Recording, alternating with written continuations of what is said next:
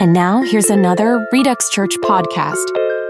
Greetings from around the world. Actually, really not around the world.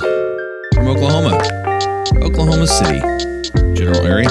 Anyway, I am Jeremy Griffin, and here's something to consider. Made in the image of God. You know, I think we take this one too lightly. I was thinking about this the other day, and, in Genesis, it says, let us make man in our own image, and so we were made in the image of God. And I think that there's something here that's a key that could help you process who God is, because this idea, sometimes I think it's difficult for us to really dive in and understand God's motivations. Like, we're not God, right? We know that. But being made in his image gives us some insight into his desires, his qualities, things like that. So it's just like we refer to God as Father God, right? He is the Father, and the Son is Jesus. And so a lot of times there's even scripture Jesus talks about, if you being wicked do good things for your kids, how much more will our Father in heaven? That's a super massive paraphrase, but you get my point. So if we look at things like that, and we recognize that God is the infinite version of our finite innate qualities, then we begin to understand, who he is at a deeper level. So not just who he is, but also who we are. I mean, it's like this back and forth. So, for example, to understand and realize and know how much human beings need relationship and desire relationship, we don't have to look any further than God's motivation in the first place of creating us, and not just creating us, but creating us like him in his image.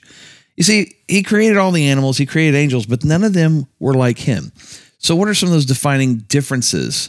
Free will is definitely one, but the reality is free will isn't really, the angels had free will. They chose to fall. So some of them, so they had free will. So really it comes down to, dominion. We were made to have dominion. He gave mankind dominion, when he created Adam. And so if you think about why would God give man dominion? Because he needed a peer. You can come home from work and you may have a bad day and you can sit and maybe talk to your dog, but the dog never talks back, right? Your pet or whatever. And it's not that they're not there for you, but they're not a peer. It's not like sitting across from somebody who knows you intimately, who loves you deeply, and sharing your stories back and forth. There is a beautiful reality to that relationship. And see, we need that. And God also, to say he needed it would be weird, but we'll say this, God desired it. And so he created us to have that relationship, somebody he could walk in the cool of the day with. And so, so many of us have maybe been hurt by relationships over the years, and we think to ourselves, well, I'm just done, right? I don't want to deal with people anymore. Man, you're right. Think about how God feels, right?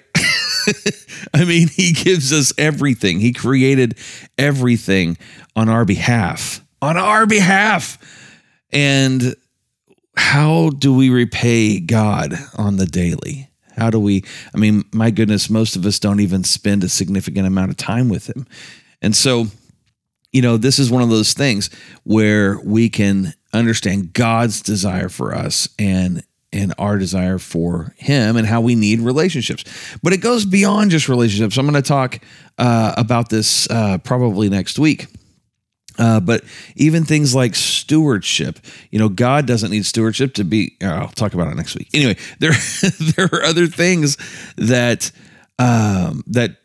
we can get this clue from of God's natural tendencies, our natural tendencies based on what we know about God. But that's the one thing I really want you to focus on this week is your need for relationships, for fellowship, to be with one another, because it's probably the most overlooked aspect of our lives today with social media and whatnot, is meaningful, heartfelt, real life relationships with one another. So Anyway, something to consider. There's so much more to this. I could talk about this particular subject for like an hour.